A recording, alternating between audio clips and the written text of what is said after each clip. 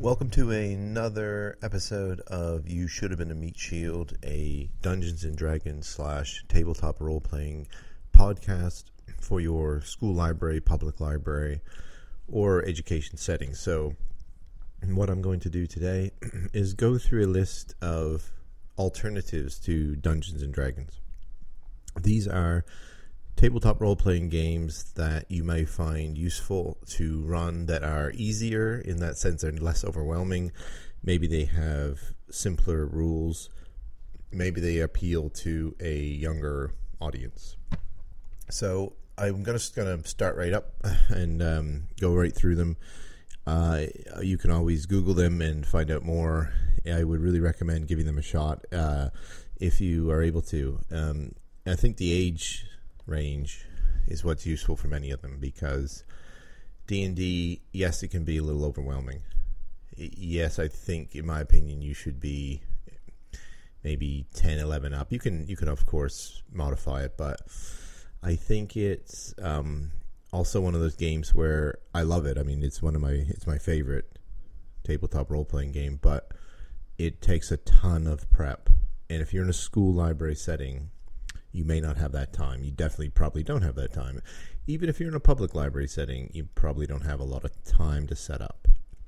So unless you're very lucky to have another teen or someone from the community or whatever that is dedicated to setting up this game, like a Dungeons & Dragons, you maybe just want something, look, I want to set it up in 5 minutes. I want to play for 35 to 45 minutes or whatever, and it's done. These are what you can do with these, essentially. So I'm going to go through them. They're simply in alphabetical order by name. The first one is Amazing Tales, and it's kind of geared toward ages 4 and up. So you've got a huge range there. And in my opinion, it's a great introduction to tabletop role-playing games. All of the rules are on one page. Okay, so that makes a huge difference considering the D&D hundreds of pages of rules.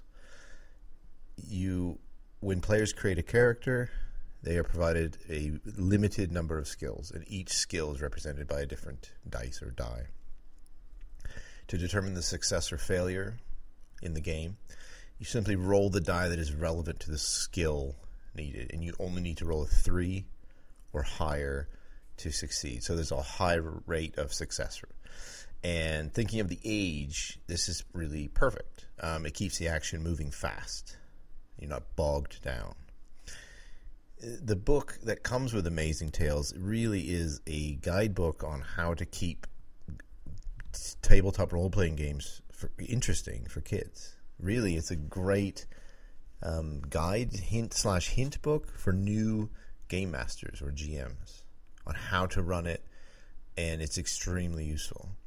The settings are very immersive. It's full of talking animals, fairy lands, just to name a few.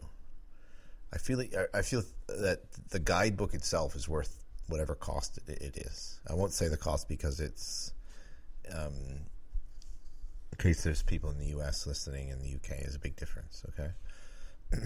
So, Amazing Tales. Next one up, Dungeon. Now, Dungeon, it's Dungeon with an exclamation point. It really, is it a tabletop role-playing game? It's probably classified more as a board game. But I'm including it here because it has close ties with D&D and TTRPGs in general. It's very fun, it's very fast, and it's also very competitive. In my opinion, it does introduce the concept of D&D to younger players without having to spend a ton of money or relying on complex rules. The idea of it is very simple. There's one board, okay, and you choose a character and a class. All of their stats have been pre-done for you. You get to move your character a certain number of spaces every turn. Your goal is to get as much loot as you can. Now, your character card will have the amount of loot that you need to get to win. I think with Fighter it's like 20,000 gold. But the gold is represented by, yes, sacks of gold, but also straight up like necklaces and stuff like that. You can also get magic swords and magic weapons that help you roll better. It seems simple, but it actually is. It's quite difficult. It can be quite difficult because there are monsters hiding essentially behind every door. And so let's say you burst through a door and you have to fight a gelatinous cube. You have to roll higher than essentially what the cube represents to your class. So let's say gelatinous cube fighter, you need to roll an 8 maybe. So you need to roll your dice, and hopefully if you get an 8, if you get higher than an 8, you're good. You defeat it and you get the loot for whatever level you're on of the dungeon. So the dungeon board represents like I think 1 to 5 levels, and then you get your loot card. But if you lose, the gelatinous cube gets to roll an attack against you, and you can kind of like roll your own damage against yourself or have a friend roll against you. And depending on what the gelatinous cube rolls, you may lose some of your treasure. That's the big thing.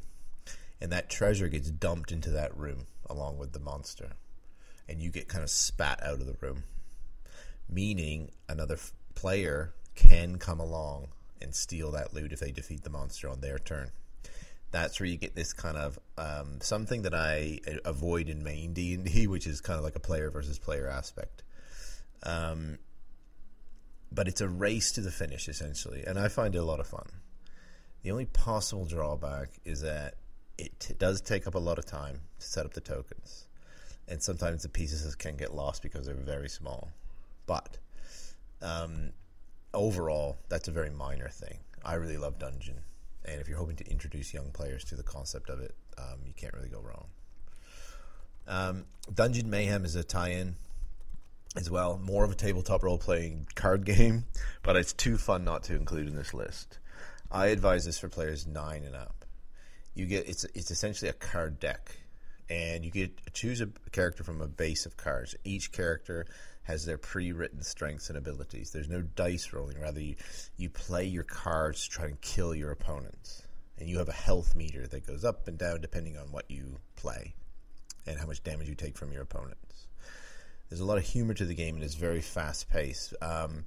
In my experience, some younger players can get upset over being piled on, quote-unquote, by others, so it's crucial that you enforce the turn order, which is clearly explained in the rules. It's very easy to learn, and there are some really cool characters, really fun. And there's a lot of, like I said, there's a lot of humor to it. A lot of the cards have joke kind of attacks, spells, effects. You can build up your defenses, make it difficult for you to lose your health. You can steal other people's abilities. You can do all kinds of cool stuff. It's really engaging. There's tons of expansion sets out there. The next one, Hero Kids. Really an amazing game. It's aimed at ages 4 to 10, and it's a blast to play. It's fairly inexpensive, has a lot of great options for everyone. What's really cool about Hero Kids is that the game's complexity can be adapted for different age ranges, which is something that can be difficult to do with other tabletop role-playing games. The rulebook only has 4 pages, and you only use the standard 6-sided dice, or D6. And there's not a lot of adding or subtracting, which is aimed at the a 4-year-old. There's also no death, quote unquote. Monsters either run away from the good guys or they get knocked out. As players, there's no your character cannot die. There's no TPK or total party kill.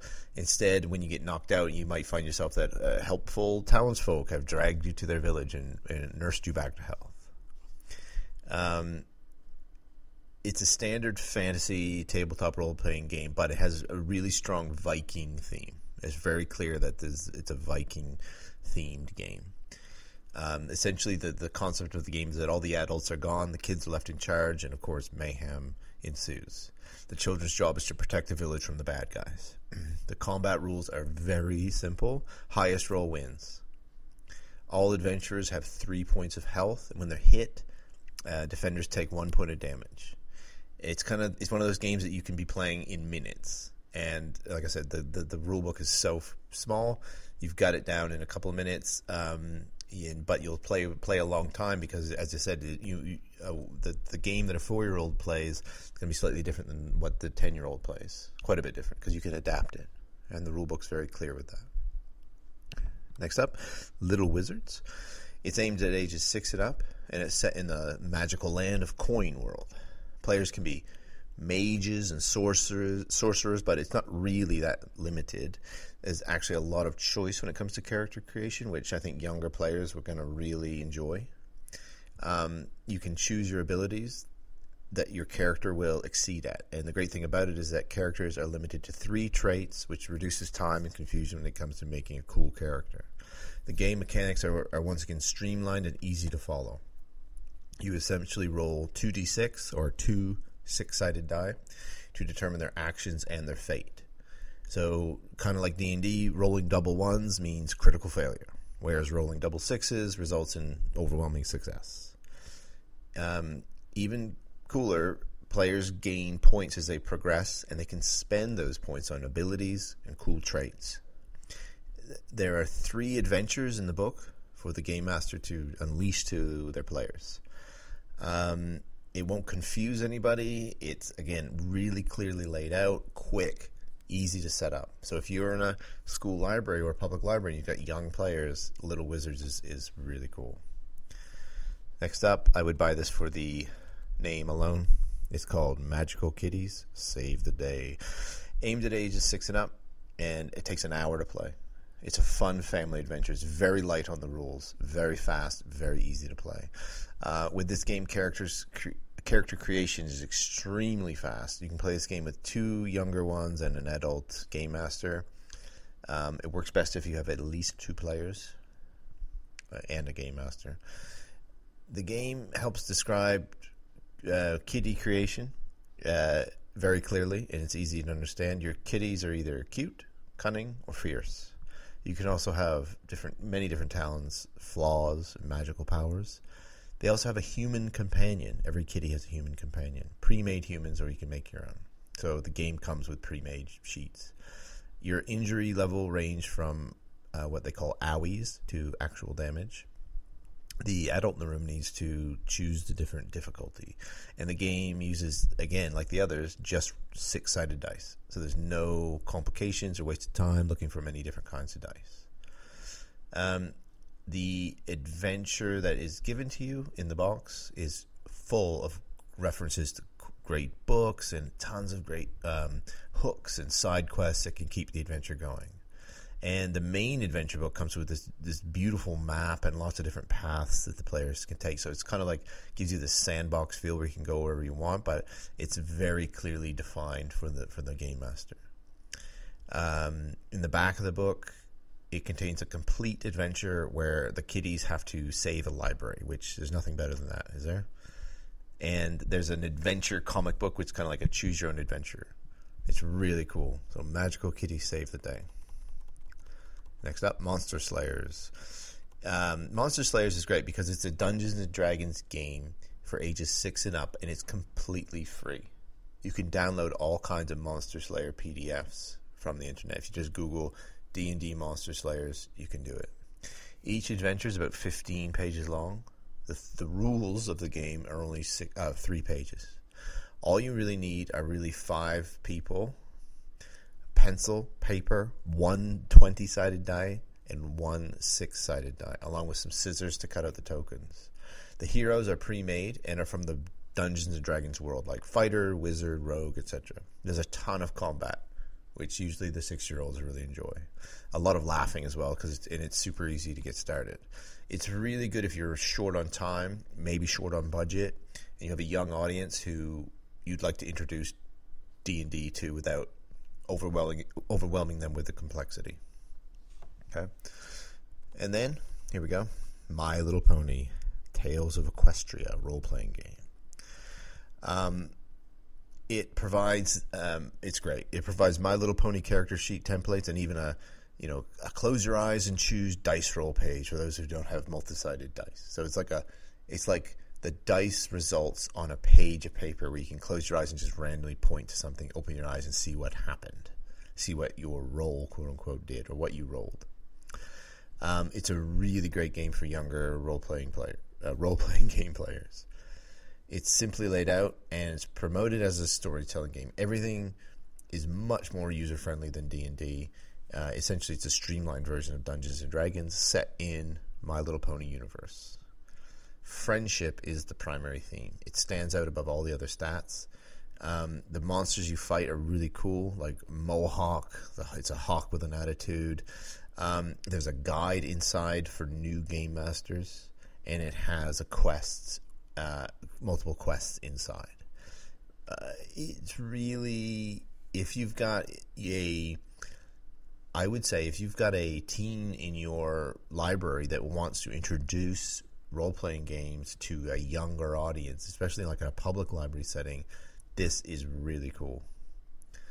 And now we're on to No Thank You Evil. And this is set in the land of Astoria, and it's aimed at ages 5 and up. It's immediately more accessible than a typical D&D campaign. You create characters using cards and, of course, your own imagination. But the cards do a lot of work for you, which decreases the amount of time it takes to create a character. Character stats are fun and straightforward. They range from tough, smart, fast, awesome. Special abilities and inventory are pre-written, which, again, a younger audience needs. You get to choose companions, which also constitute another set of cards. And the game comes with 3 pre-written encounters, which bring this game to life in a fun and easy way, especially for someone new to the world of role-playing games. The encounters include the encounters with the villains or whoever NPCs include pirates, dinosaurs, robot. There's a time machine. There's even a cursed amusement park with ghosts and unscary zombie teddy bears. Kind of like Dungeons and Dragons, the game master tells the story. Players interact with the story, but they roll a 6-sided dice to see what happens with their characters. What's really cool about it is that other players can spend their points to assist their friends so they can achieve their goals. There's tons of different possibilities with this game. Players can also make their characters stronger and richer by defeating enemies and finishing quests. It's got a lot of D&D to it without a lot of the complicated rules. And there's no real ending. If you've got a creative game master, it can go on forever, making it really fun and engaging. Okay. Last but not least, we have Quest. What's great about Quest is that it doesn't overwhelm new players in regards to the often overwhelming world of role-playing games. Yet at the same time, it offers a lot of immersive gameplay. Players still get to do a lot of creative work in creating their own characters with backstories, goals, cool abilities, and equipment. Your equipment is 12 items or less. The character introductions are fun and allow for a lot of flexibility. The rules are really simple. Players roll as 20-sided dice to determine their fate, but the rulebook helps you determine that fate, which is a dream for any GM who doesn't have time to develop an entire scenario in their minds. The introduction to your character is like a Mad Lib. It's a fill-in-the-blanks page on the rulebook, with you get to write in the personality, the flaws, the background of the character, but the whole framework is written out for you. Also, the dice system is extremely easy to understand and ensures a high level of success, which once again makes life easier for everyone. So I find this when I do run it with younger players 9 and up, or 9 and below even, when they fail. I mean, I guess I'm no psychologist, but they're still learning to cope with failure. Sometimes I think they have to be the best at everything, and that goes on into teenage years too, but they don't maybe deal with failure so well.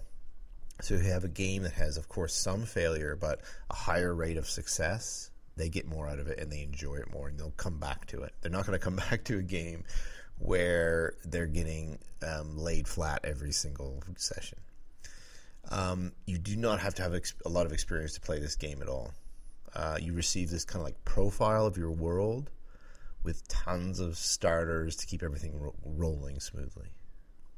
So I hope those are helpful. There's also tons of online resources I would recommend. You've got the American Library Association Games and Gaming Roundtable. So if you were to Google ALA games and gaming roundtable. You'll get tons of resources there. There's also a website called Bits and Mortar, MORTAR. It's the site that provides free PDFs of tabletop role-playing games, as long as you've purchased them already from a registered Bits and Mortar shop. So you get the PDFs that you can download and print out. Dungeon Masters Guild has a huge array of mainly Dungeons and Dragons adventures and guides, many of them free or pay what you want. A lot of like one-shot adventures there. And kind of I wouldn't say a companion, but another one that's really useful is called Drive Through RPG, through spelled THRU. And it's similar to the DM's Guild, but it has a huge amount of different tabletop role-playing guides and adventures available.